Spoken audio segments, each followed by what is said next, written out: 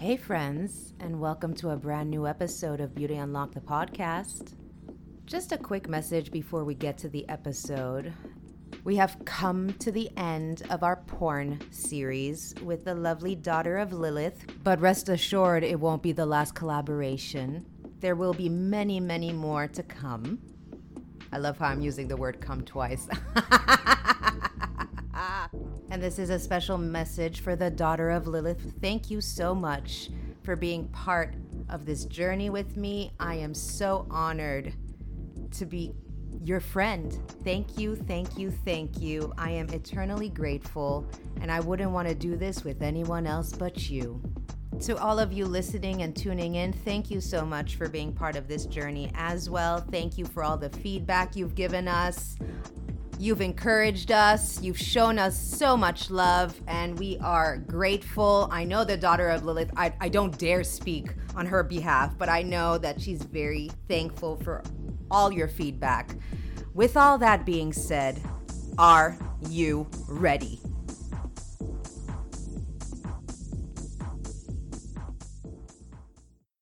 Fuck Mercury. Hey friends, and welcome to a brand new episode of Beauty Unlocked. I'm here with my co-host, the Daughter of Lilith. Yay! So we are here for part 4, our final It's the part. last one. It is of the porn series, not our last collab though.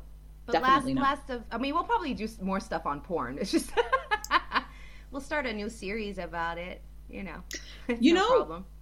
I was just listening to your Halloween podcasts, and I have to say that I adore them. Thank you. And then I went to listen to our collaborations, and I realized that there are times that, obviously because I'm in Mexico City, there's like this lag, and there's moments where I'm speaking over you, and people must think that I am the rudest human being ever, which I am, but not towards you. Yeah. No, because it happens also because, like we said, there's that lag, and also it happened when I was trying to edit the episodes, and I'm like, fuck.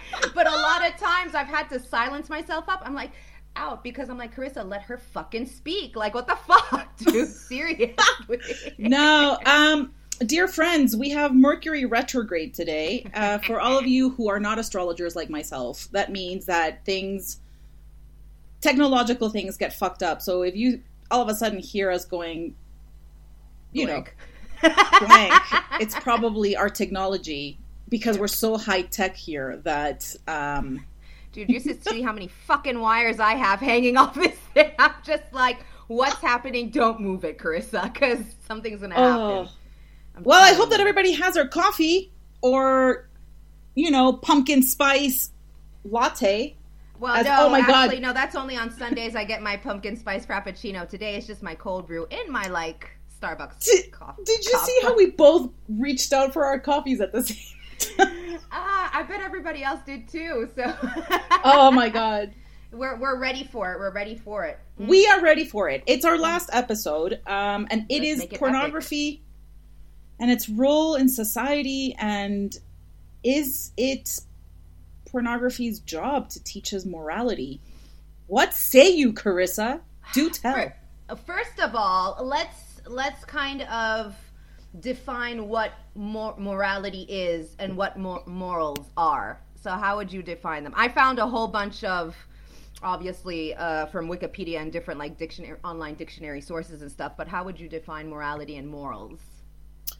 Well, it's kind of a contended issue, isn't it? Because morality usually, and I have the definition right here from Merriam-Webster that says, a particular system of values and principles of conduct, especially one held by a specified person or society. Mm-hmm. The definition between right or wrong, good or bad behavior. Yes. What about you? I actually got the same. I have the same one. I have the same definition. When you said it, I was like, yep, that's the one that I have. Yeah. So what is right and what is wrong? Now, this also because I went into a spiral, and I went down into the whole thing of then came up ethics, values, and all of that. But honestly, we're not going to give everybody a headache going deeper into like the values and all this and what it means and all that. Hopefully you guys know. I know you guys know what all that bullshit and shenanigans is about. So, do I believe? For me and from the research that I found, I would say that again, and I've said it before, it's okay to watch porn. There's no problem. You know, we all watch it. We even discussed that, you know, we watch it in a way that's very subjective in the sense of we're just not for sexual pleasure or arousal, but just to watch what's happening, you know, in porn. Mm-hmm. Or in porn videos and everything. So there's no problem in watching porn. The thing is that it can become an addiction, and some people do have an addiction to watching porn. And this is where it kind of carries on over to their private lives and how it gets affected. Now, again, we have to ask the question, what's a porn addiction? What would we deem a porn addiction? I mean, for you, what do you think a porn addiction would be or consists of? How many times would you say is way too much, let's say, or... Yeah, that's a really good question. I kind of want to support you on the other statement that you said. Mm-hmm. I think that it's okay to watch porn. I think that it is actually even natural to watch porn. We are by nature not only sexual beings, but we also are curious beings. Mm-hmm. And I think that there's nothing wrong with watching pornography as long as you are hyper aware of what you're watching. You know what I mean? I think that that's the important thing. Porn addiction is interesting. And again, it's like, how do we avoid going into this rabbit hole of what addiction actually means? Yeah. Because, you know, in psychology and psychiatry, I can tell you that, you know, addiction is seen as something that will start affecting your life. And to the point that you would rather watch pornography and masturbate than have sex with your partner. Mm-hmm. Or you would rather stay home and masturbate and watch porn rather than, you know, going out and having a couple of drinks. And I think that here and there doing that, like being with yourself, is absolutely fine. I think that masturbating is not only the best thing that you can do for yourself, has a variety of health benefits as well. Right, exactly. Mm-hmm. Yeah. But I think that when it starts interfering with your daily life, I think that is worth looking into. You know what I mean? Or when you're constantly disappointed in your sexual life, and you look for pornography as an escape, I think that is something worth looking into. Would you say, though, because in the research that I found, I did see that a lot of people who did have, let's say, would watch quite regularly to a point of where it became an addiction, porn, where they had this kind of, they weren't satisfied. Because they kind of go into this world of porn where they forget it's fantasy. Everything that we see in porn is no different than when we go watch an action movie or a romantic movie. It's fantasy. It's all based on what somebody decided. There's a director, there are the actors. Again, we're not going to get into the whole thing of whether it's consensual and all that. That's other things. But in the sense of it's all fantasy. And I think that sometimes for somebody who maybe is addicted to porn, they kind of forget that this is a fantasy. They kind of get into this thing of where it's the reality. And so then they become more and more dissatisfied with their own personal sex lives, or they might not have a sex life because they get, let's say, anxiety from it, to actually have physical contact with a human being, to actually make eye contact with another human being. Whereas in porn, you're just sucked into this world. There's nothing expected of you. Whereas when you're dealing with real human beings in that, you know, in a sexual manner, something's expected of you. You know, you're going to be not performing, but you're going to engage in the act of sex. No, but I think that's a very valid point, Carissa, because we keep forgetting that sex is an exchange of be it pleasure, be it love, being the ability to communicate things that we don't want to communicate verbally. Mm-hmm. We use our bodies to convey a message. And I think that is a very, that's a very good point. The fact that it becomes an expectation of, well, you also have to not deliver the goods, because that sounds like there's a lot of pressure, but it's just, you are expected to interact with a human being other than your hand. You know what I mean? Like, you are expected to verbalize what you want in a certain way. Yeah. And I think that this is probably a good way of leading the point of view to this philosophical aspect, I guess. I don't know if it's philosophical or if it's just, me rambling, but it's, how can we use pornography positively? Like, how can we... Look, pornography is not going to go away. Like, no. It's just not. No. There's a demand. I don't care how many people will tell me that, it's wrong and we need to get rid of it. It's never going to go away. And I would rather have it be out in the open and regularized. Yes. And protect the actors and the actresses, specifically the actresses, to be honest with you. Yeah. But how can we use it as a positive tool? Like, how can we use it perhaps in sexual education, perhaps in couple therapy? And I'm sure that there are therapists out there that do use pornography as a way to maybe explore or ease into intimacy, because ultimately I think the issue here is that people are terrified of vulnerability. They're terrified of intimacy, of being looked at. Well, that's why it's the thing with porn, isn't it? That doesn't matter. I mean, the sense of, especially people who have who do watch porn quite regularly, to the point of where, it's where they're just passively there. They don't have to have human interaction, human connection, human anything. Yeah. They're just there, so there's no pressure at all. Which then, of course, like, it goes into, in your real life, in your private life, you're going to have issues. You won't be able to form human connections. Yeah. This is the thing. But of course, you could use, like porn. Again, like you said, you made some very valid points. We can use porn in a positive way. And like you said, porn is never going to go away.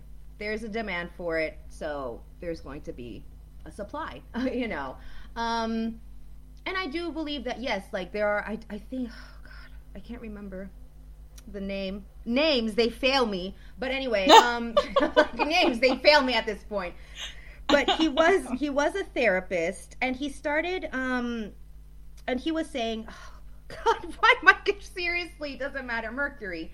You're not my friend. But in the sense of, he was saying that he started saying to couples in couple therapy to actually watch porn, because it's in a way to explore what you might be interested in, and to explore it with your partner. I mean, here we're talking about couples therapy where both partners are consenting to watching porn in order to explore other sides of what they might like, what they might not like, what they would like to try, having an open conversation. This is why he was saying he would recommend to his patients and to these to these couples to watch porn, so that they could have an open discussion, their wants, their needs, their likes, what they might not like, and so on and so forth.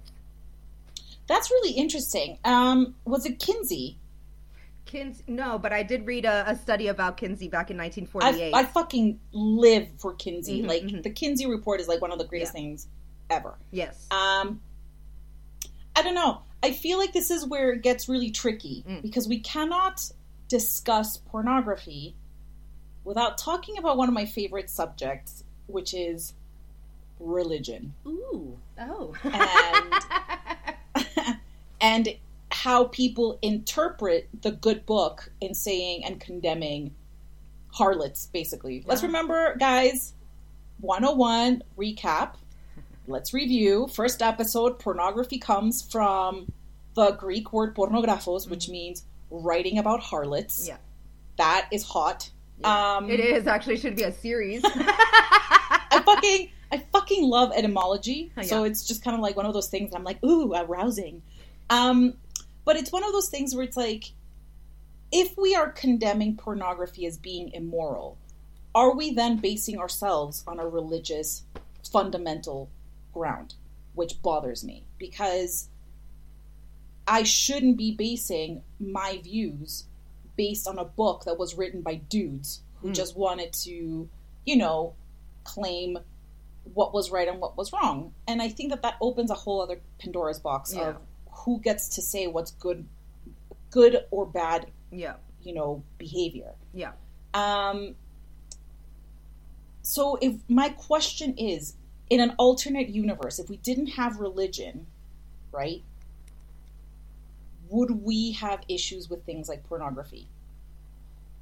Would we have issues with things like violence? Would we have issues with, you know, all these things? And I don't know. Like, how much are we saying we're not religious beings, and at the same time conducting ourselves as religious beings when we judge people and say, but you do pornography? Because, I don't know, it's good. If we're saying pornography is immoral or moral, that means that we're basing it on a book of laws that I had nothing to do with. Yeah. Yeah. And in all honesty, I don't... Well, yeah. See, that's a good question. That's a whole different discussion. Now I'm, like, starting to think, and I'm like, oh, Lord. I mean, the thing... And let's say this, that we don't judge people who watch porn, because we all, well, I'm saying we all, no, I can't generalize. We don't all watch porn. Some people just don't want to watch porn, and that's fine. We don't say, like, you should watch porn, like, go and watch porn. We are very open to the fact that we do watch porn. And we have nothing wrong. I mean, there's nothing wrong in watching porn. Only when it starts kind of taking over your more social life and your interactions with other human beings. Now it's or you start acting like an idiot and forgetting the word consent, which there's many people out there. Here's the thing. This is a little bit on the sidetrack of it, but this is where I think pornography could be used as a potential positive tool. So do you remember when the HIV crisis started happening and the porn industry was the first one to, and I think it was Vivid Dreams. I don't know if it was Vivid Dreams, whatever company it was. That was the biggest at the time. Yeah, and they started making their artists use condoms. Yeah. And what people started realizing was that a lot more men were starting to use condoms. So there we go. Pornography was used positively. Yeah. I went on to... I'm going to make a little confession here. Yes. So I went on to Pornhub yesterday. Ooh. Been a while since I've been there. Well, you know, this is not, you know, sponsored by Pornhub, but if it wants to pay me, I mean, by all means. We're here for it. We're here for it. They should put us on their board. Like, we would be really good at ideas. Anyway, the point is that I was watching porn, not for studying, but for pleasure. And this pop-up ad comes up, and I'm just like, here we go. It's going to be super violent and horrific. I don't want to watch it. No, it's actually encouraging people to stay home, wear masks. Oh, boom. And there you go. It was fucking genius. And I was just like, this is hilarious. And I thought about sending it to you. I didn't. I got distracted with my pleasure. But the point is... You're forgiven. The point is... Yeah. I was like, priorities, Olga. But it was just that. It was the fact that they are promoting certain social behaviors. And I think that when it comes to consent, it would be... Do you know how sexy it is to be with someone? Everything is getting hot and heavy. And they ask you, what do you want me to do to you? God damn it. Has that happened to me? No, probably not. No. It happened to me once, and I cannot tell you the incredible orgasm that I had. Because I felt safe. Yeah. Because I felt, you know, heard. Yeah. I felt really good. And it was incredible. And I think that if you made consent sexy, yeah, if you knew how to like incorporate it in your sort of flirtatiousness, yeah, I think a lot of people would be having a lot more orgasms, that's for sure. For sure. Because if you guys haven't understood yet that we do find consent very sexy. Oh. There is nothing sexier than consent. Okay? Yeah. I mean, in all honesty. God, I'm gonna actually like watch Pornhub later on and see this. Like, if there's that pop-up, I'm gonna be like, where's the pop-up? I'm gonna be expecting it. Because the last time I was on Pornhub, what was popping up for penis enlargements? And I'm like, oh, what the fuck is this? I don't need that. No, absolutely not. Number one, I don't have one. And I don't need it to be enlarged, you know. And please, for those of you who do have a penis, please, like, go and listen either to my October, like, episode or something. Because no, just don't do it. Don't do it. Just don't do it.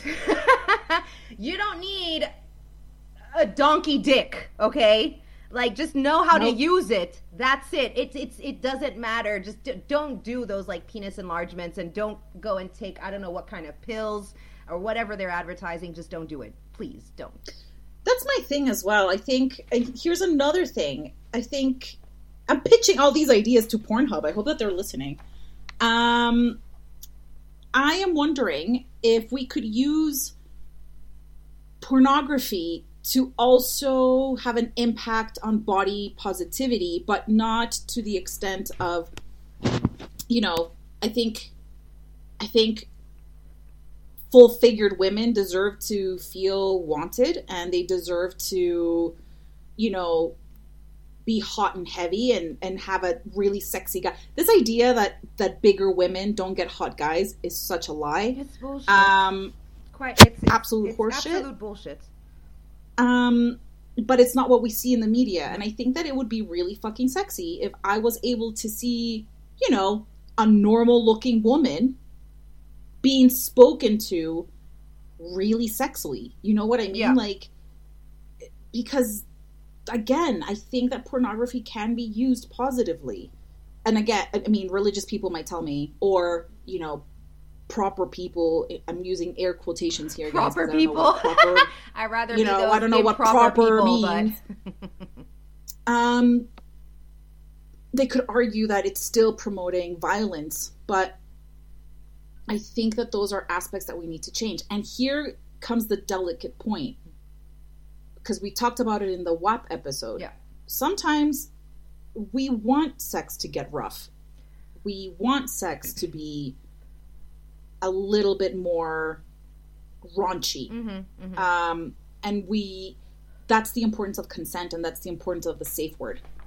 So, I don't know. It would be interesting to open this to the audience. I think that I would like to hear what they have to say and what they have to do with all of that. So, I think it would be a good idea to open the discussion to the audience and see what they think pornography could be used as. Because if it's going to be here, we might as well just use it positively for communities. And I think especially young adults, I think that the importance of kids to understand that A, sex is, like pornography is a fantasy. B, it's the importance of consent. Again, I cannot reiterate that. The importance of having a fucking safe word. The importance of, it's okay if you want to have a tender encounter. It's okay to be sensitive. It's okay to be emotional. It's also okay to ask someone to choke you a little bit. Yeah. Nothing wrong. There is nothing wrong with a little bit of choking and spanking and so many other things. I know. We're going to start listing all our things. In my mind, I'm like, there's nothing wrong with any of that, actually. But again, it's consensual. You have discussed it with your partner, you know? Yeah. Let us know, actually. And let us know, because now our videos are posted up on YouTube, so you guys can leave comments there. You can also, send it to us, on Instagram. Let us know what you think, and tell us what you think and how porn can be used in a positive way. Let us know. Tell us. Be verbal about it. Sorry. I think that idea that you sent me about incels and stuff like that we should do that.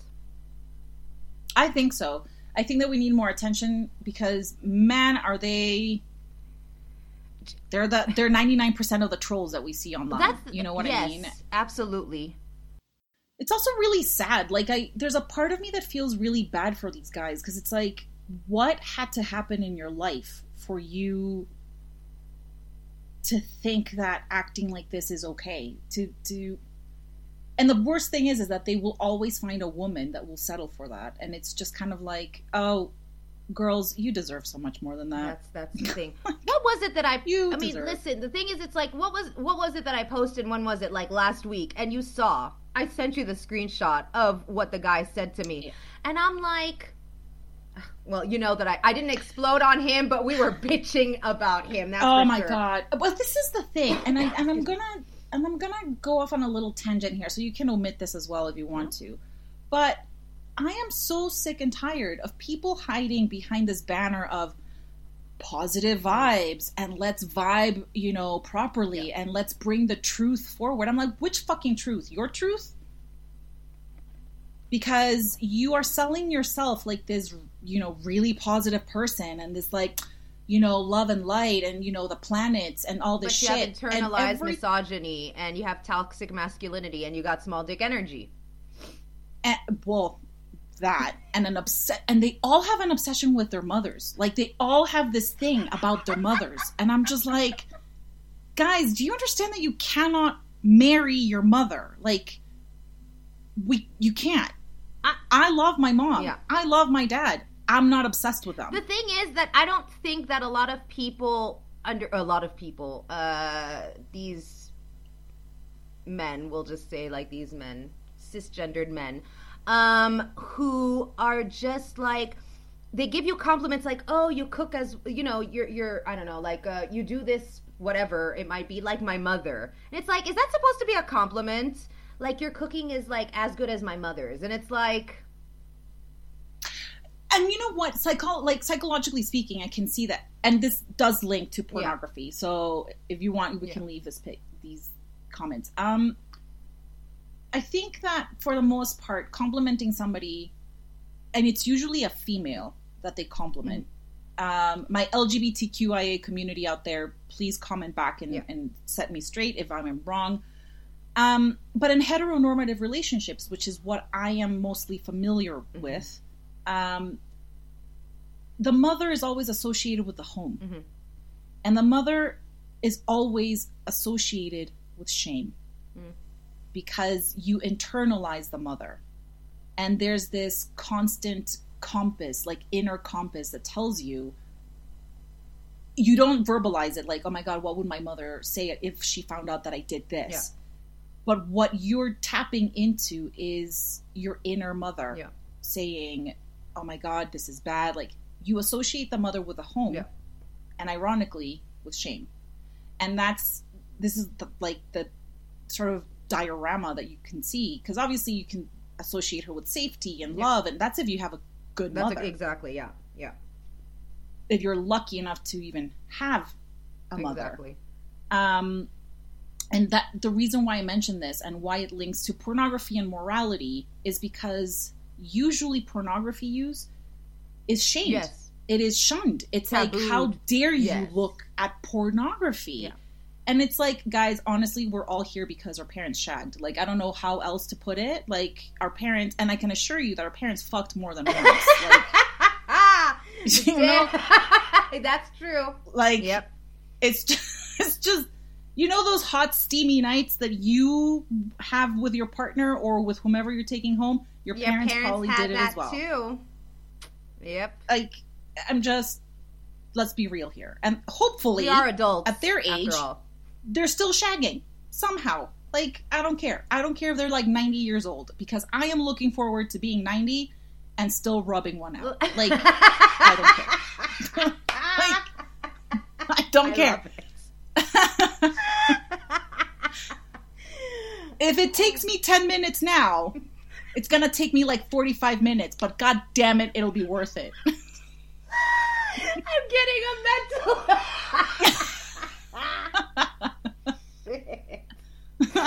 I'm getting a mental image. Now it's going to be difficult. I won't have my fucking teeth. I won't have my hair, probably. Let me tell you, I won't even remember my name. You know how some men complain, oh, less teeth, right? Well, it won't be a problem.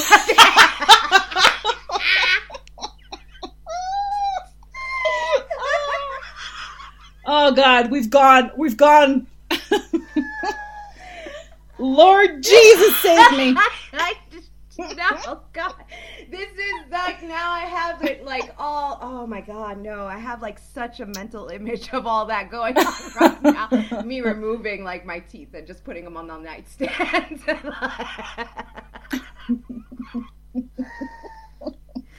Okay, wait.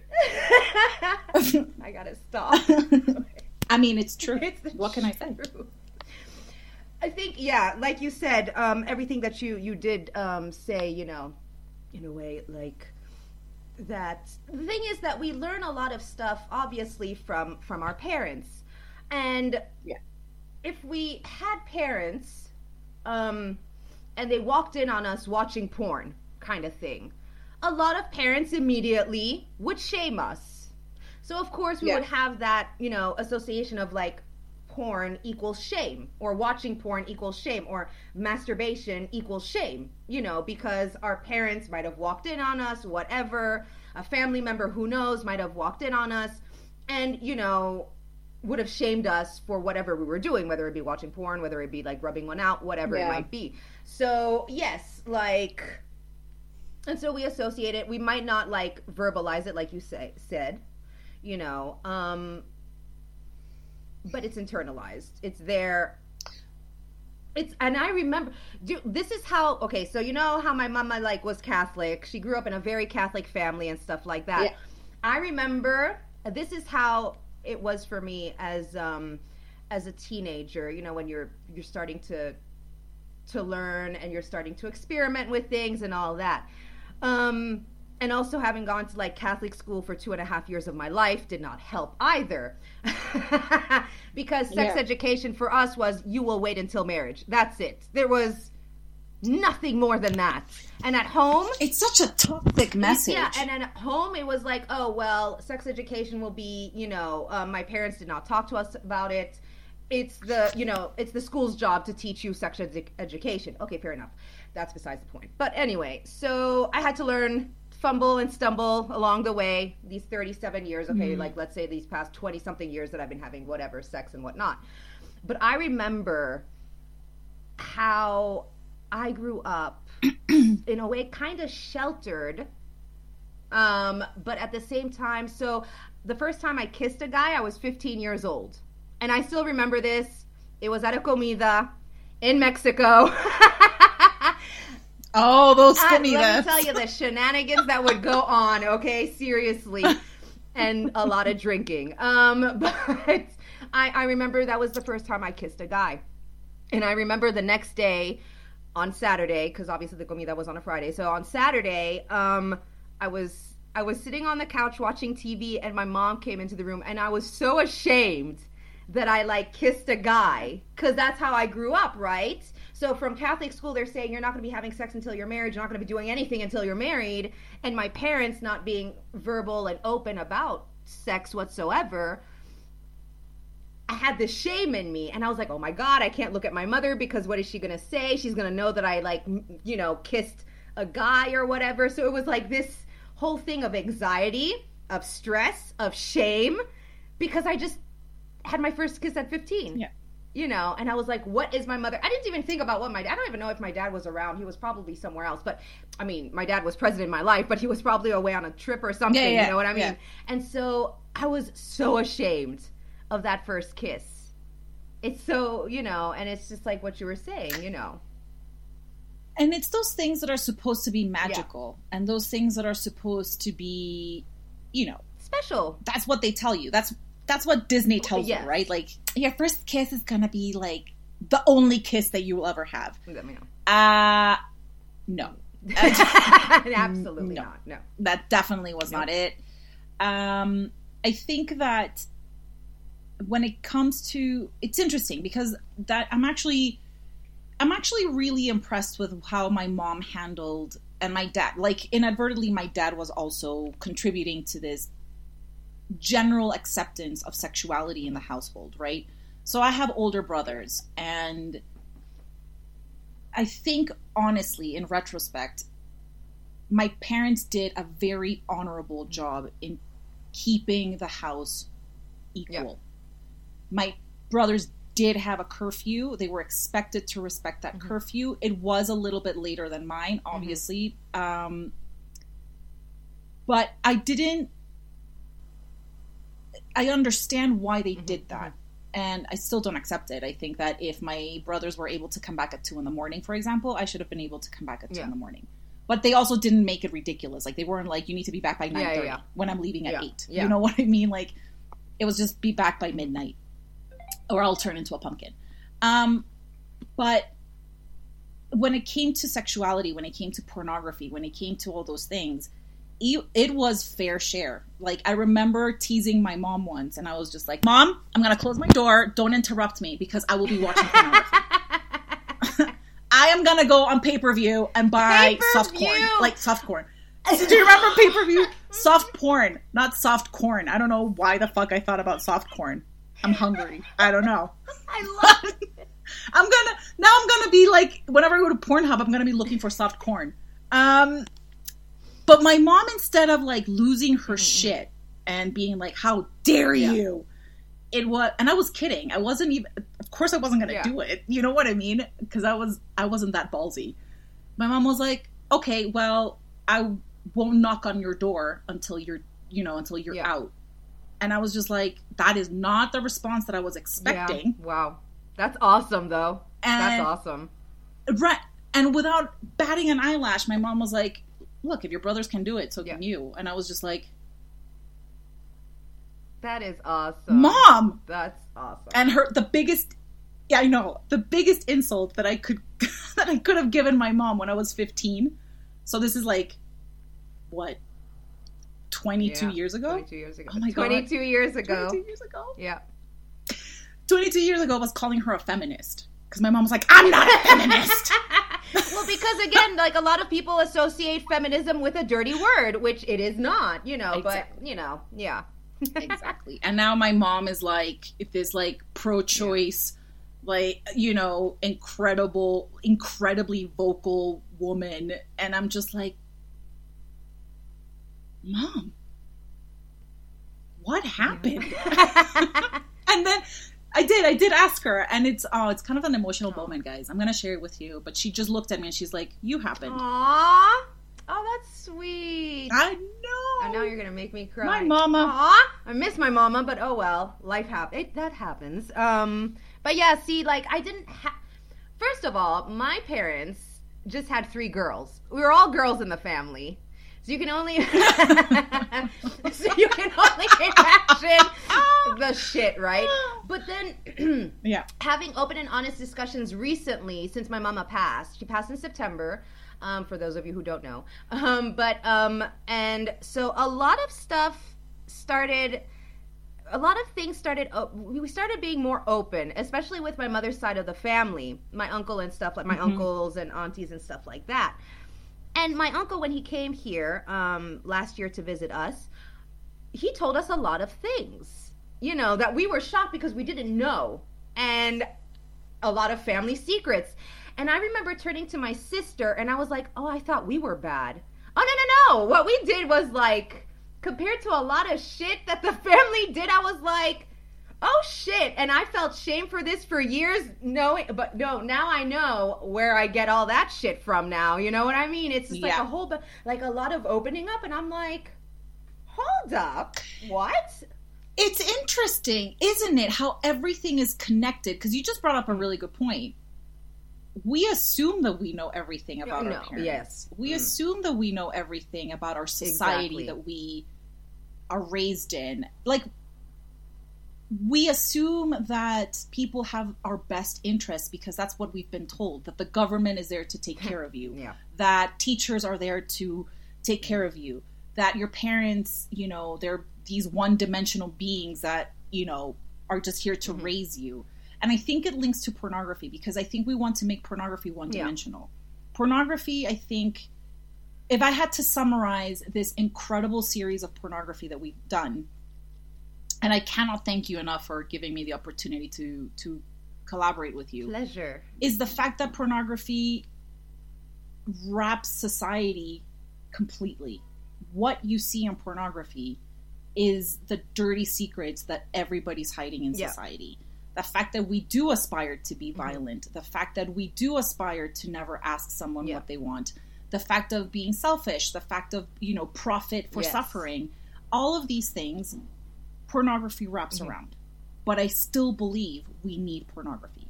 I think that, we do, and again, if we have any sex workers out there or, former sex workers out there who are listening to us, please do share your views. I think that the reason why we shun sex workers, I think we should actually honor them. I think if I had a school, I would bring them in.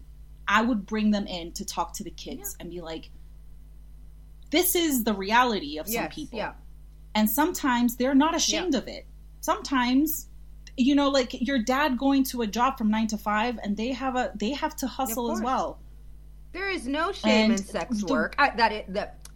None. There is, and again, that's none. If it is your choice, sometimes, unfortunately, it happens that there are circumstances where it's not your choice. But here we're just talking about sex workers. They've made their mind. This is what I want to do. The same thing with exotic dancing and all that kind of. There is no judgment, in it. None. And there shouldn't be.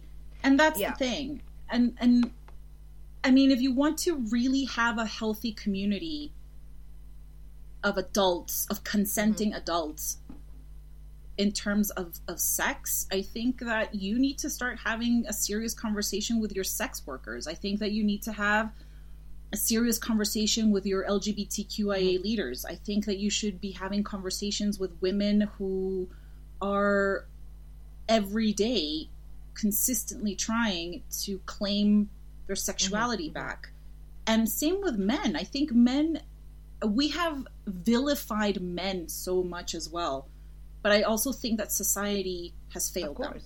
I think that when we don't give a safe space for young men to show emotion. Well, they're not supposed. Well, that's the thing. Society doesn't want them. Dangerous. Well, society doesn't want them. You're supposed to be a manly man. You're not supposed to be in touch with your emotions, your feelings. What the hell is that? You know what I mean? For a man, you're not supposed to cry.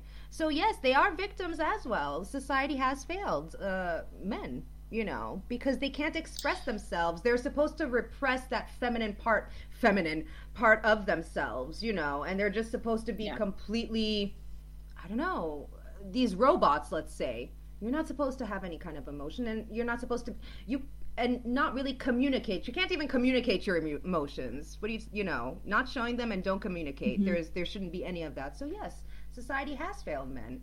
A lot of people would think that we hate men. No, we don't hate men. At all. At all. We just like real, honest, raw, emotional men. And emotional doesn't mean a negative word. I would rather walk into my house and find my partner crying because something really fucking hurt, like frustrating or painful happened, than walking in and be met by a fucking brick wall that doesn't want to talk and then unleashes his wrath with 10 beers and, shuts himself in a man cave. Completely starts That's not breaking healthy. Shit and kind of punching walls and just getting a little bit violent. No, we want somebody who's just open to communication. Doesn't matter. Have a good cry. It's all good. There's nothing wrong with a good cry at all. I want to challenge, just to, if you want to start wrapping up the episode, I want to challenge porn creators who might be listening to this to raise the bar and start bringing consent into a tangible form of pornography. Because my concern here is if pornography sees consent as a turnoff, then what the fuck are we selling? That's my challenge. I want to see raunchy pornography that has the guy, you know, I already have the idea. Like, I should You should. I was about to say you should. Like, I need volunteers for a porn. I'm just kidding.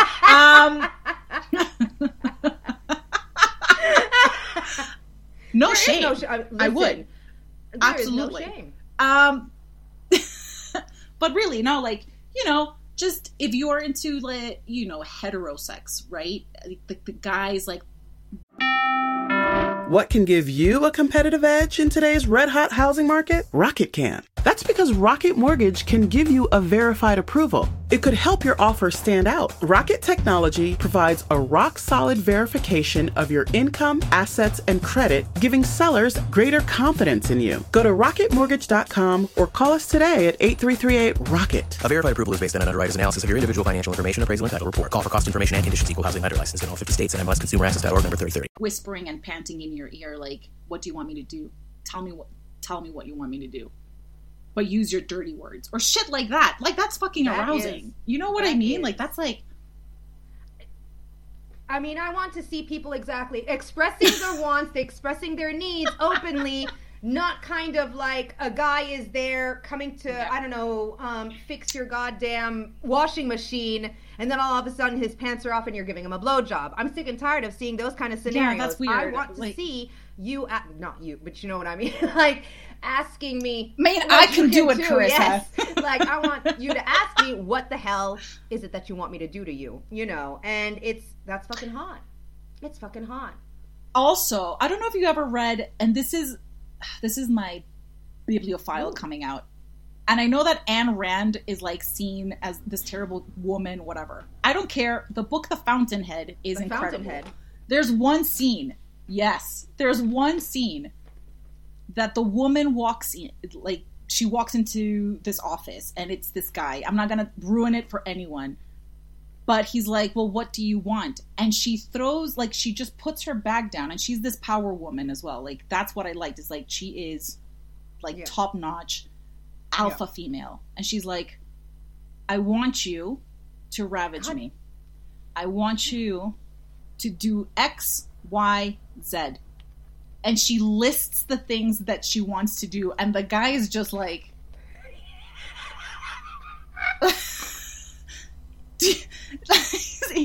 It's like his fantasy was coming to real life. And he was just like, oh my God, what? And he walks up to her and says, you wait. And then he later on does it to her. Woo! And I'm just like, yes! Oh my God, that's hot. Yes! I'm like, oh my God. He made her work for it, but she also put it on the table. And I thought that was the sexiest That's fucking hot. Thing. So, because she had given him. Said, huh? I'm like writing this down. Oh, well then. What did you say, Anne what? Ayn Rand. So let me send it to you because it's A-Y-N and then Rand. And she's hated by everybody politically because she had these really weird political views. But that fucking book, I thought, was really good. Like, guess what? I need to order that because that sounded... I was like, wait, what? Which page is this on? Like, tell me page this from page this. I need to know exactly. Which actually, when I was doing the porn research, when I was doing research and everything, it's funny how I think it was on Psychology Today, but they were saying apart from visual stimulation, yes, actually watching porn, now there's a rise of audio erotica and everything, and I'm just like that, and I'm just like, it's true though, because I remember there's this podcast I listen to, and they do a lot of, and I'm just like, because you know what, this is what I okay, fair enough, like, yes, we are visual creatures and everything, and sometimes though I feel that we lose the power of our imagination. So when you are either reading an actual book I mean, a lot of people are just like, well, you can just get that on the internet. And I'm like, no, I like to feel a book. I want to smell the book. I want to feel it, you know? There's a whole like ritual to it here. I don't want to be scrolling on the fucking whatever Kindle or whatever the hell it is.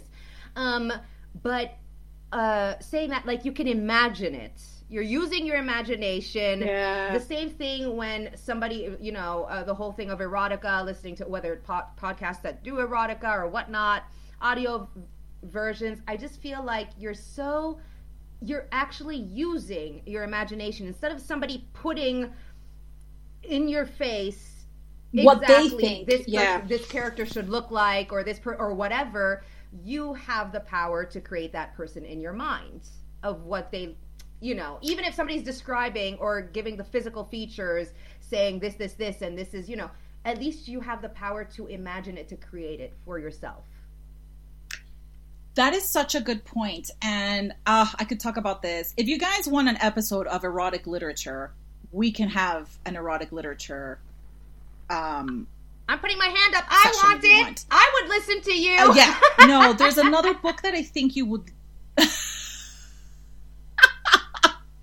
There's an incredible book, and I think that my former students might know about this. It's Angela Carter, The Bloody Chamber. She takes fairy tales and writes her own. So, for example, one of my favorite ones is obviously The Snow Child, which is based on Snow White, but it's brutal. It's absolutely brutal. And then you have, in contrast, you have The Story of the Tiger's Bride, which is about Beauty and the Beast. Okay, yay, it started. Hey, friends. Okay, so this is the deal with everything. We had a bit of a technical issue yesterday, but that's just because Mercury was, well, not on our side. And so we had to stop, and we're going to start right off where we kind of left off, basically. And it's where the Daughter of Lilith was talking about Angela Carter. Thank you. Yeah, and it's just one of those things that, you know, before I go into my 5 hours of literature symposium of erotica. I can listen to 5 hours of it, seriously.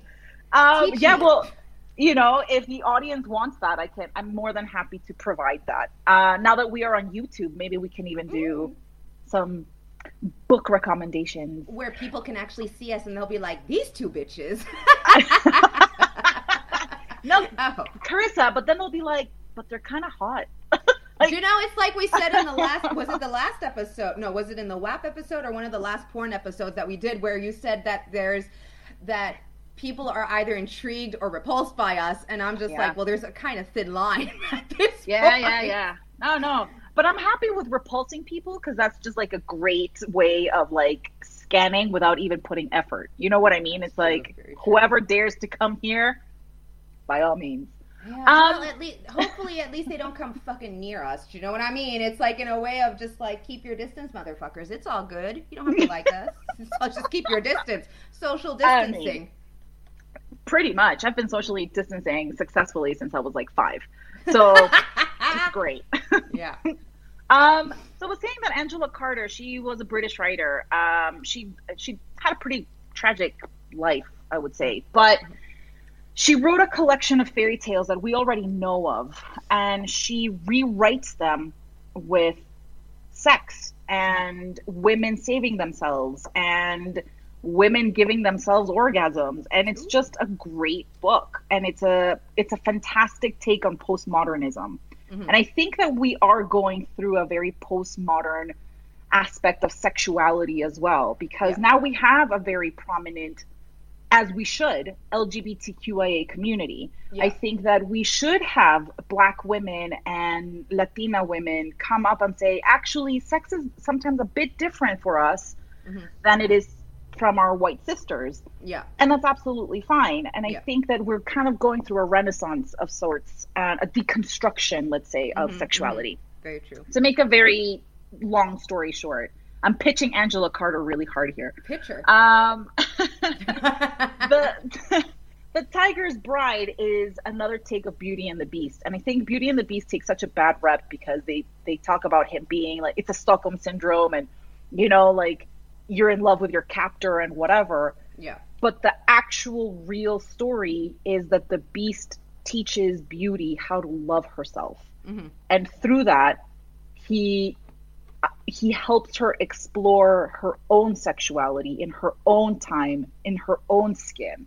Yeah. But the way that Angela Carter writes this is so beautiful and so erotic. You're just like, I don't know what I just read, but I really like it. I'm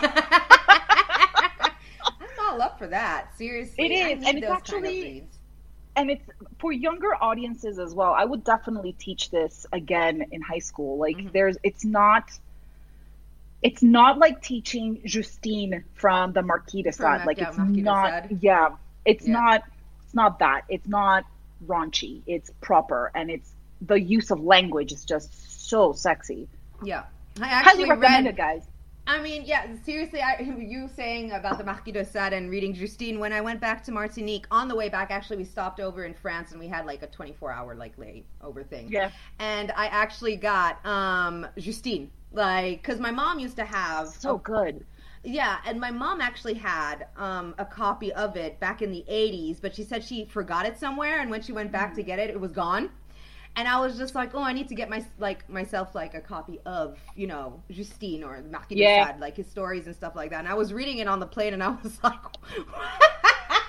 what am I reading? What am I reading? And you know, it's one of those books that like, you know, obviously if I saw someone reading Justine, I would be like, oh, you're reading Justine, Marquis de Sade, you know, and stuff like that.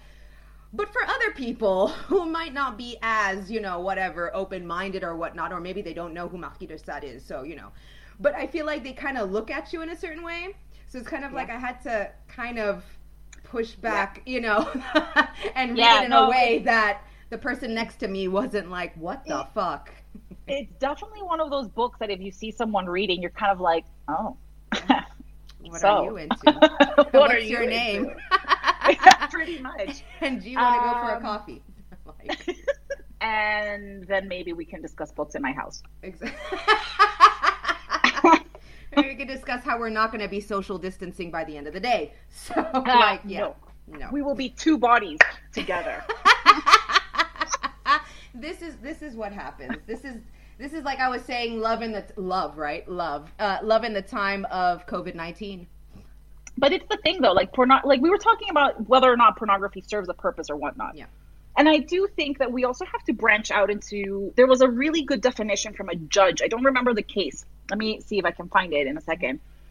But when they asked the judge, like, well, sir, like, what do you, Your Honor, what do you understand by pornography? And he replied, I don't know how to define it, but I know when I see it.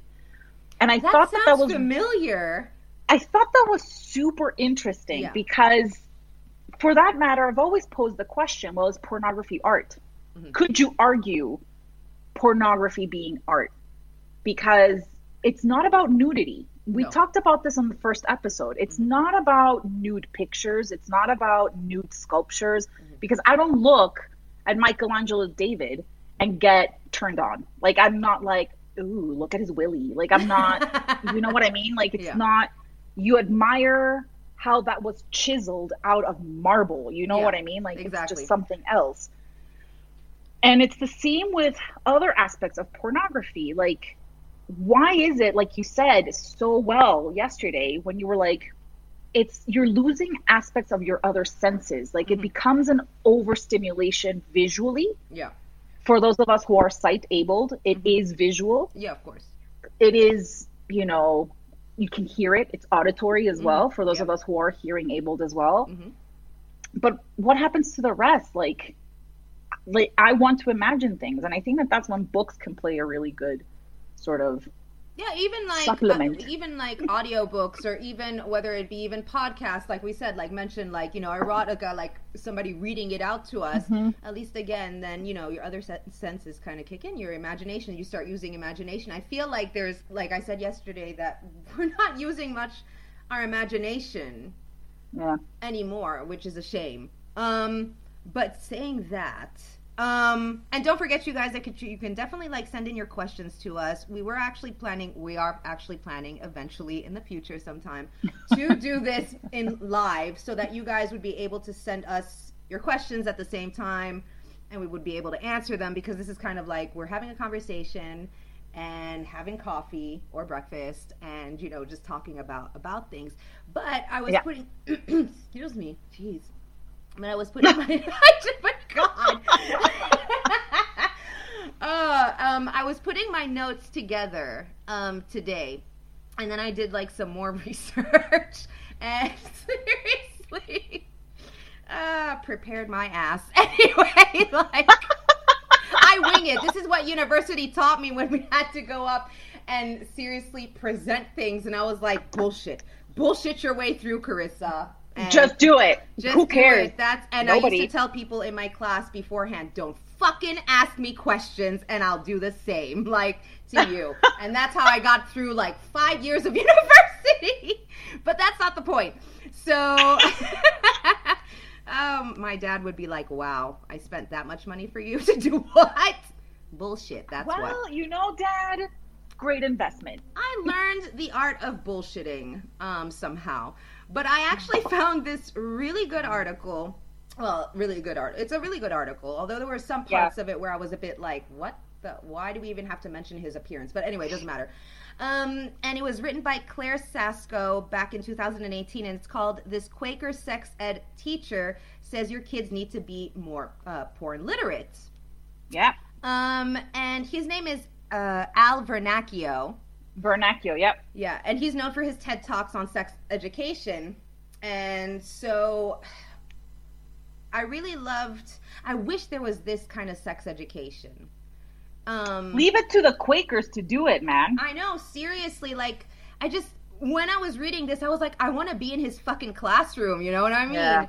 But he, basically his goal as an educator, it said, the article, is to help students figure out exactly what sex means to them and provide them with the skills they need to navigate healthy relationships and, if they choose, sex lives. So already his approach, the thing is, what I loved is also, it's a private school, this place, from kindergarten to year 12, and they were saying that parents don't have an issue with this class. And his classes are always full, and the parents are very open and very welcoming to have this kind of class.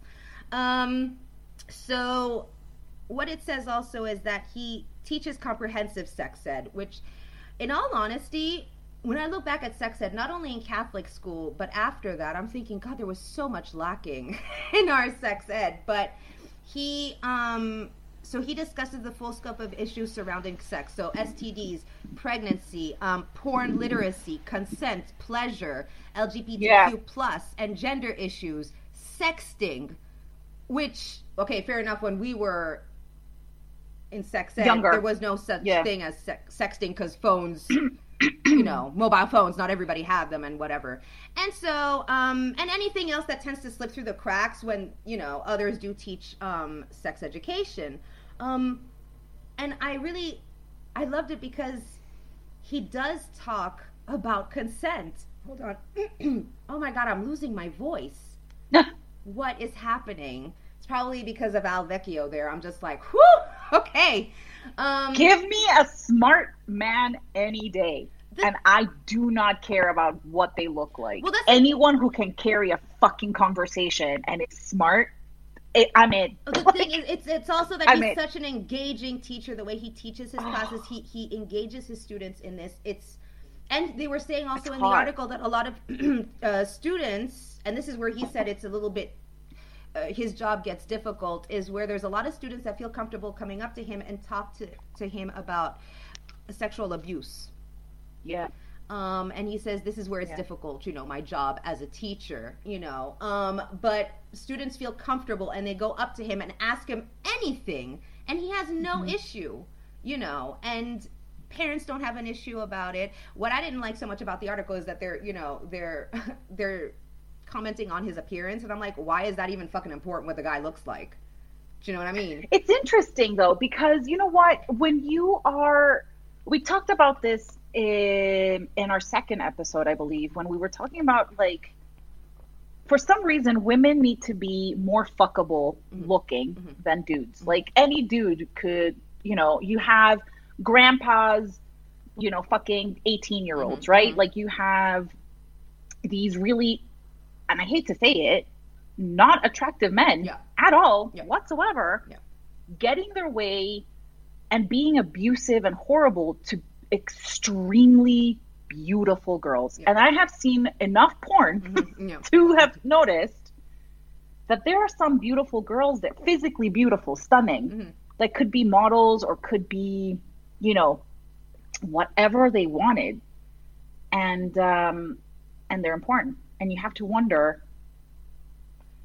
how much is it that they want to, and how much is it that they fell into that trap of, well, if you want to be an actress, this is the gateway to do it.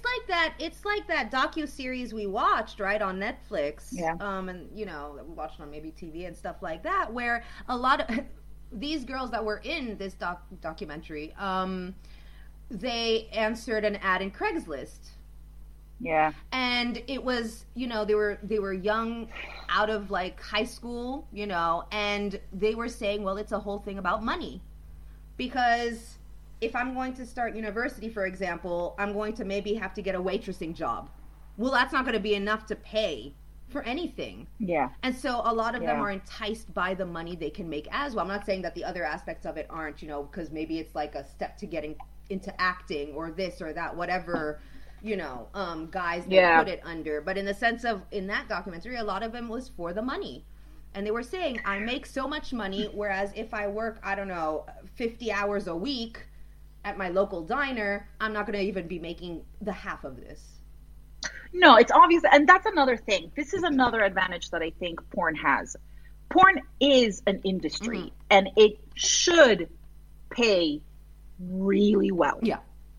It should. There's no excuse. Like, if you get unions into that, I mean, it would be, who wouldn't be lining up to work in the porn industry? You know what I mean? Like, lucrative, you would have your rights, you're protected as a sex worker. And I think that sex work should be protected in all areas.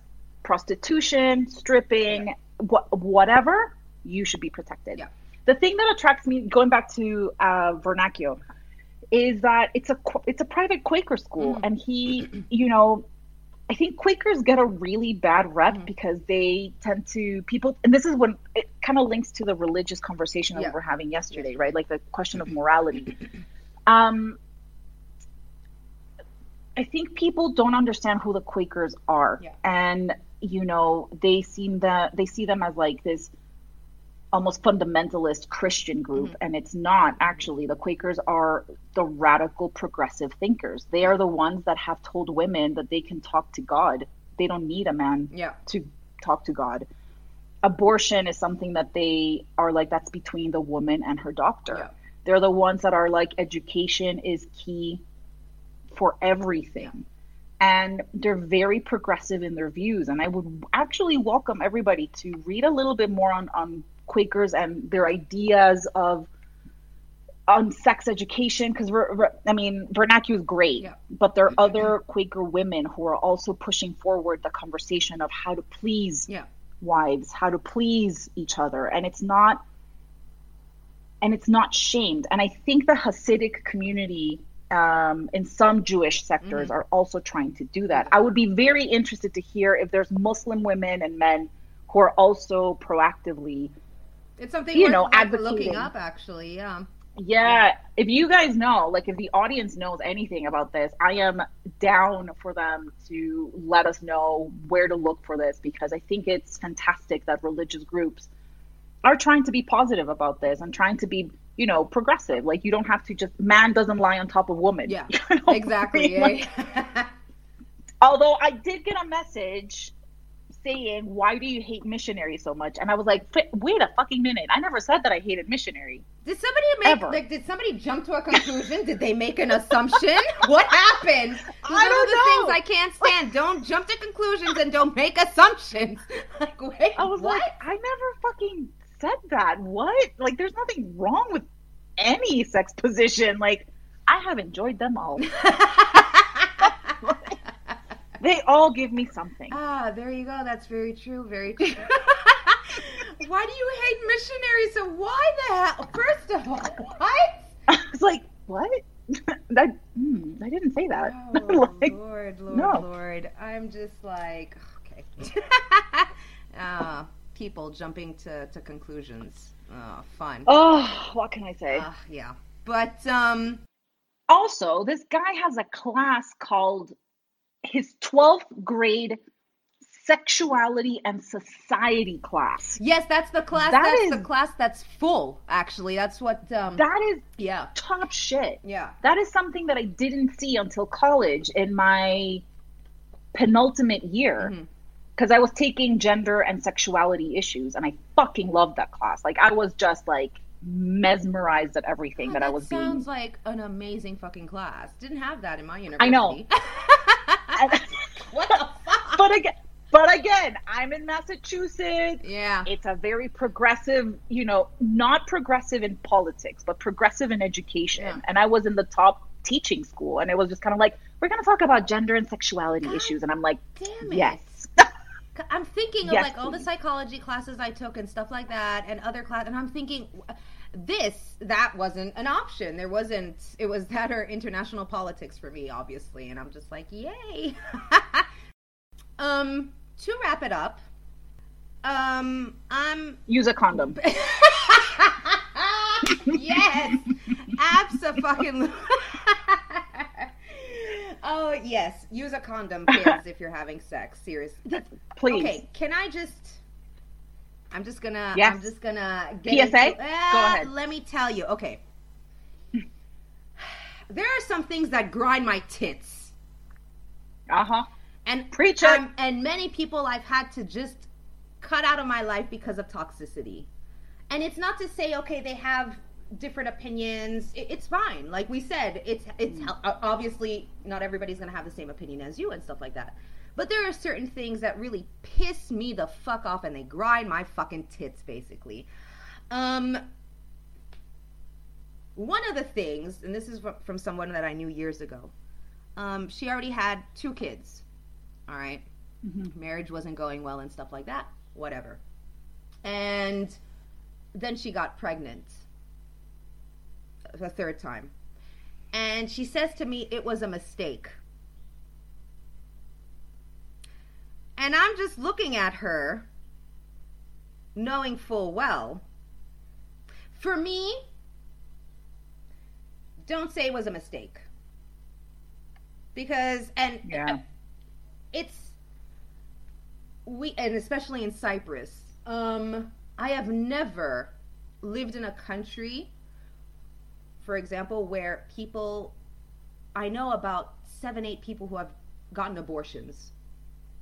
I have never lived in a country where it's just really like, it's not that it's not an issue, because there's sex education here, especially in state schools, is shit. Because there's no separation between church and state. So, but anyway, but... Sorry for the ignorant question, Carissa, but is Cyprus Catholic? Is Cyprus... No, it's Greek Orthodox. What is it? Greek Orthodox. Greek Orthodox. Okay. So there's no separation between, church and state. And whatever. Sex education is not the greatest. But I haven't been to a state school, but I know people who have and stuff like that. So you have options here in Cyprus. All right. And I'm a firm believer, and this also goes for certain family members of mine also, that say, well, the condom broke. Oh, well, this was a mistake. Oh, well, and I'm just thinking, how old are you? If you are old enough to be, or you consider yourself old enough to be engaging in sex, then you need to be educated with your options. Don't come at me with, it was a mistake. Because I know full well, and I knew that person's story full well, to know that that was not a mistake. And that there were ulterior motives to her falling pregnant. Don't tell me that you did not have access to contraception, because you did. I'm not saying to people who don't, this is like a case where I knew the person very well. There are other people that I don't know their stories, don't know the background, whatever. I'm telling you this from I knew, because a lot of times she would pull me into relationship problems, her and her husband, you know, so I knew everything that was going on, even though I didn't want to a lot of the times. But to tell me that that's a mistake, first of all, how old are you? Second of all, you damn well know how children are made. You've been having sex for how many years? You don't know what options are available to you? There's no such, I mean, for me in that situation, that was not a mistake. You know, it's just she didn't want to be honest with herself. And there's a lot of cases like that here in Cyprus and around the world where people believe that by having another child, it will save your marriage. Yeah, but that's my issue, and this is my issue with that. Sorry for cutting you. Okay. I don't think the reason why I am so passionately and fervently pro-choice, and I will even go as far as saying pro-abortion. I am one of those people that will tell you I am pro-abortion. Like, if you don't feel like you can carry a child, like, you know, carry a pregnancy full term, that's absolutely fine. There's zero judgment here. My issue is no actual child should ever be subjected to being brought to a family that doesn't want them. No child should be brought into a situation of an abusive household. I think children deserve better. And to me, children are genuinely, honestly, to me, children are the closest thing to God that we have. If I tapped into my religious side, I'd be like, they're the closest thing that we have to God. They are. And, you know, when I hear these stories about women, because I know a few as well, that have kids thinking that that's going to mend a marriage. And you're just like... And the thing is, here, we get married very young also. It's, again, this cultural thing of, you know, okay, again, the questions that come to me at 37 is, why aren't you married? Why don't you have kids? Those kind of questions where I'm just like, you know, I have been married. Let's not even talk about it. And let's not even get into it. Like, been married, been there, done that, divorced. And all, divorced. In all honesty, oh my God, like, seriously. But in the sense of don't. I think it's within this culture of the pressures of finding a partner, and getting married very young. Normally, it's around the ages of 22, 23. That age range. So basically you almost finish your studies and you're expected to marry, especially as a woman, you're expected to marry very early on. And have a family very early on. It's Mediterranean culture, the more kids the better. Although Cyprus is a bit below that thing of, you know, we're kind of at the same with Italy where there are not too many births and everything here. But in the sense of, there are just certain things that grind my tits. I feel like we live in a world where we're able to, and especially, I'm not talking about other countries, because there's certain countries, obviously it's something else, but here in Cyprus, it's the thing of where you're pressured to conform. Societal expectations. You need to get married by the age of 25. You should have your first child by the age of 26. You know, a lot of people now have about 2 children. Rare are the times that you see people who have 3 children. It's not like the old times where it would be like 5, 6, 7, 10 children, you know. But then with that story, and another story also the same, where people say it's a mistake. Or, I'm having this child, and some are open about it, I'm having this child to help save my marriage. See, that really upsets me. And I know that it sounds really judgy, and I'm going to apologize wholeheartedly for sounding judgy. And you can cut this part if you want to, but it's just like, I just don't think a child should be subjected to that. I don't. I really don't. The reason, like you said, and this is, again, I think that this is the value of Vernacule's class, is that have fucking birth control accessible to everyone. Like, there are kids in communities who cannot even make it to school. And this is in the United States. Like, I'm not even talking about people automatically think Middle East, Africa. And I'm like, no. This is happening in Texas. This is happening in Ohio. This is happening in, Louisiana, Kentucky, like all these places. Like, it's just, you cannot have a society that doesn't address sexual health. Like, that doesn't work. You need to acknowledge that the reason why we're here is because there was sex involved. Yeah. You know and guess what? Most of the time, it's premarital sex. Just to put it out there, because this whole thing again of the thing of like my sex education in Catholic school was you're not going to be doing it until you're married. Boom. No, what? And I remember a schoolmate of mine was saying, but what if we don't wait until marriage? And immediately cut off by saying, you will wait until marriage. And that's it.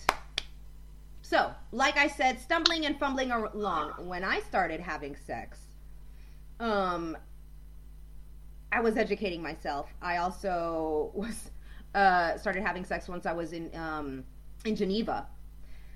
Now, Switzerland, back in 2000, the morning after pill and abortions, first of all, that morning after pill did not exist in Switzerland. Abortions, you could not get in Switzerland until I think 2002-ish, 2003-ish, so 3-ish. That's ridiculously late. That is fucking ridiculously late. And it's the same thing with the pill. Had to go and get them in France. And the same thing with abortions. Anybody who wanted to get one would have to go to neighboring France. Italy was a little bit different. I think we talked about it in an episode. Yeah. Where in Italy, again, the doctor has the right to say no because of his religious convictions. No, you will not have this abortion. What the fuck? So a lot of people... Then don't be a doctor. That's what we were saying in the other episode. And it was late. But again, I was educating myself because I was thinking, shit, what if this, and this happens to me? What if the condom breaks? What if, what are my options living here? Okay, fair enough. It's a walking distance across the border to go into France. But what are my options? I started educating myself. And I did have a few scares. But by the time I started having a few scares, the morning after pill was introduced in Switzerland. I think that there's very rarely a woman that can say that they've never had a scare. You know what I mean? I think we've all been on that journey of absolute angst. And I don't know, I think it ties everything in just to like you were saying, to wrap it up, it's the fact that, everything, pornography, and I will repeat what I said yesterday, it's just pornography is a very good snapshot of the shadows that we're trying to hide in a society. I think that the fact that they are overtly showing the lack of consent, the fact that they're overtly showing that, women are just cum disposals, the fact that they're overtly showing that aggression is sexy. I really would like to invite the porn industry to kind of continue changing its tune. You know what I mean? If they have, I don't know what dark business goes on behind the scenes, and I quite frankly, I think it's stuff from nightmares, and I don't want to hear it. I don't want to know, right? But especially when it's linked to drugs and sex trade and whatever, I just don't. But I think that it could also be a very powerful tool to encourage people to talk about these things, to encourage people to really think carefully about what choices they want to make. We, by no means am I saying don't go out and have fun, but have the healthiest fun that you can. You know what I mean? Do wear condoms. And condoms, they're great for prevention of pregnancy. Also great for STIs. Yes. It's just... Okay, so again, we had a bit of an issue. I don't know what the hell just happened. Mercury... We got to plan this next time where it's not going to fall on Mercury Retrograde. So, you were saying the Daughter of Lilith before I had to completely stop you and tell you, I can't hear you. I think I was just asking pornography just to invite them to be a little bit more proactive in the improvement of, certain behaviors surrounding sex. I think that I want to link it to your idea of lack of imagination. It's just getting really boring to go there and just be like, guy spreads woman's legs open because everybody's heterosexual, and he pumps her a few times, and then he comes on her chest, and she's like, ooh, daddy, give it to me. it gets really fucking old. Like it does. really It does. gets old. And It does. Same narrative, just- same situation, same. It's just different actors, maybe whatever, different settings, but it's the same old story. And it's Right. like, and if you're gonna have them talk, like, why don't you inject consent into it? You know what I Yeah. mean? Like, Yeah. why? Because my question then, my challenge is, well, if you don't want to because that's a turnoff, then you are profiting from aggression. You are course. promoting violence. And yeah, I'm giving you the benefit of the doubt that that's not what you want to do. yeah. And it shouldn't be a niche. It should be in all pornography, in yeah. all types of BDSM. Are you okay with me doing this to you? And I think that there are some BDSM ones that I'm actually quite a fan of. I'm not even gonna lie. Where at the beginning, it's like they kind of explain to the person what is going to happen. And, you know, then they film it from afar. They're like, this is going to be my safe word. And this is going to be my safe word. You don't hear the what the word is. But there were times when the person, I think that the woman was feeling a bit uncomfortable and she said the safe word. And you actually saw the camera stop filming. Yeah. And then they would start again. And then at the end, they kind of explain like what happened. It was kind of like if I find it, I'm going to send it to you, because it wasn't even me like trying to have a sexy time with myself. It was just kind of like, I want to see how this is carried out. And they did have that, but it's not the norm. And I want it to be the norm. The norm. I think we need to actually just say that, again, pornography cannot replace sex ed, because it doesn't teach you a lot of the things that we should be taught in sex ed. Should there be classes like porn literacy? Absolutely, because like we said in previous episodes, it's at our fingertips, in the sense of you don't have to go to a Blockbuster. Rest in peace, Blockbuster. Rest in peace, Blockbuster. Loved you. Oh my God. Memories, of Blockbuster. You don't have to go and talk to someone and explain to them what you're looking for in, your porn anymore. You just have it at your fingertips. You go online, you use your phone, you use your computer, you have it there. So and children are exposed to it from a younger and younger age. So some children even much younger than when we started watching porn. But again, porn doesn't teach you, like we said, consent. And also, again, yesterday you made a point of, once the AIDS pandemic started and everything, that porn started using condoms, and there was a rise in condom usage, amidst this pandemic at the time, 30 years ago, more than 30 years ago. So yes, that was a positive. There it is. Like, it's positive, but it cannot replace sex education. No, and it should never replace it. No, but it should be part of sex education. We should explain to our children, and when I say children, I mean, well, it's very depending on people. The age it should just educate people. Yeah, just educate people. Get into porn literacy, explaining sexual health. Do you have anything else to add to that, the Daughter of Lilith? No, I think that this has been a wonderful, journey, and I think that I like the fact that it has encouraged conversations and that it has made people sort of take a step back at their porn use. Mm-hmm. One of the greatest things that I got on Twitter was a guy saying, you know what, I'm going to apply the, if it feels dodgy, I'm not clicking on that. And I think that that's fantastic. And also, the financial compensations of being a porn actor, even if it's amateur, it's quick cash. And when you have a pandemic like, COVID that has killed so many jobs, I can understand why people gravitate to that. I would just check the fine print. It's also the thing, to cut you off there, sorry to cut you off, but in the sense of, because filming is very difficult now and everything, apart from amateur porn where you can just quickly set up. That's why a lot of people decided to start OnlyFans. Yeah. Exactly. As a way, to make up for, especially because it started with porn actors that started using OnlyFans because they weren't able to film anymore, and then everybody kind of got into OnlyFans, as a way to make money. And you can make some serious money. And I think it's great. And that's the thing. I congratulate anybody who I commend people who use sex as a financial tool. I think that sex is profitable. I think that I do think that there's a difference between having sex with your partner that you have feelings for, Yeah. that you love, Yeah. versus sex for a movie or sex for, whatever. And I also wouldn't just blame the industry of pornography itself. Hollywood has a lot to do with this. Of course. Marketing campaigns have a lot to do with it. Of course. So it's just kind of like Rashida Jones said it so well. It's like the pornification of a society. A society. We definitely live in a pornified society, like we said in previous episodes. It's everywhere. And it's subtle. It's subtle sometimes. And sometimes it's really in your face. But it's kind of normalized. Yeah. We've kind of normalized it.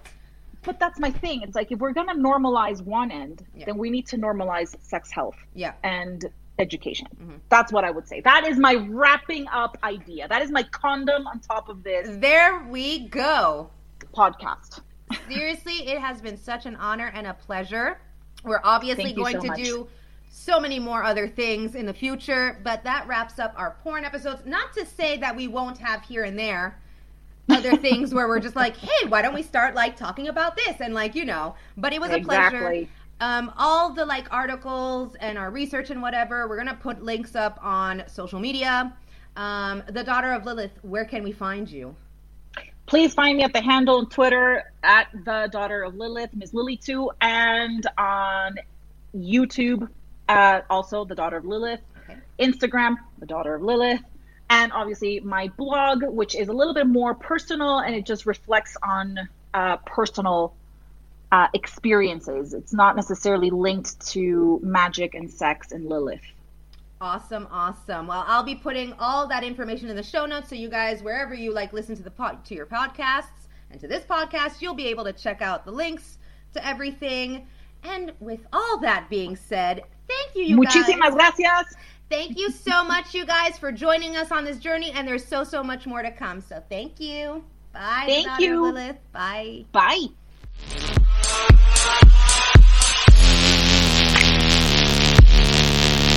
Wow.